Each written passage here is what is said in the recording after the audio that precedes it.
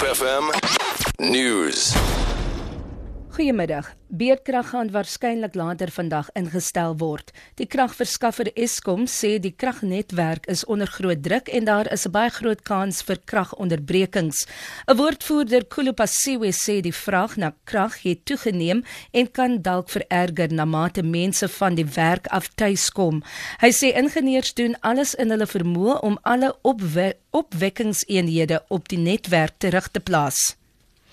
Die DA-leier Helen Zille sê president Jacob Zuma se 9-punt plan wat hy tydens sy staatsrede aangekondig het ten doel om ANC-lede te verryk. Zille sê in haar weeklikse nuusbrief dat die plan die president se werklike bedoelings verskans en dat dit slegs sy netwerk van loyale kaders sal bevoordeel.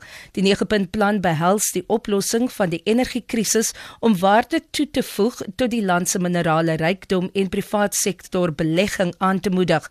Hulle sê Suid-Afrikaners besef teen die tyd dat die ANC se planne teoreties veronderstel is om te werk, maar nie prakties uitvoerbaar is nie.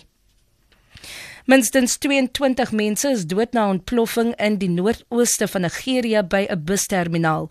Die polisie sê 'n stampvol passasiersbus was besig om 'n stasie in Potchefstroom te verlaat toe die bom ontplof het. Die ontploffing kom 2 dae nadat 'n selfmoordbomplanter haarself in 'n mark in Potchefstroom opgeblaas en die lewens van nog 5 mense geëis het. Nog 30 mense is beseer. Daar word vermoed dat die terreurgroep Boko Haram vir die aanvalle verantwoordelik is.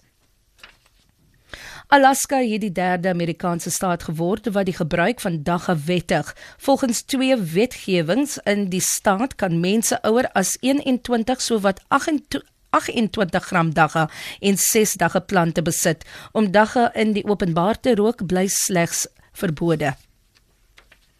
En ten slotte die aanwysers, goud verhandel teen $1,198 'n fyn ons, die dollar verhandel teen R11.95 en die pond is R17.88 werd.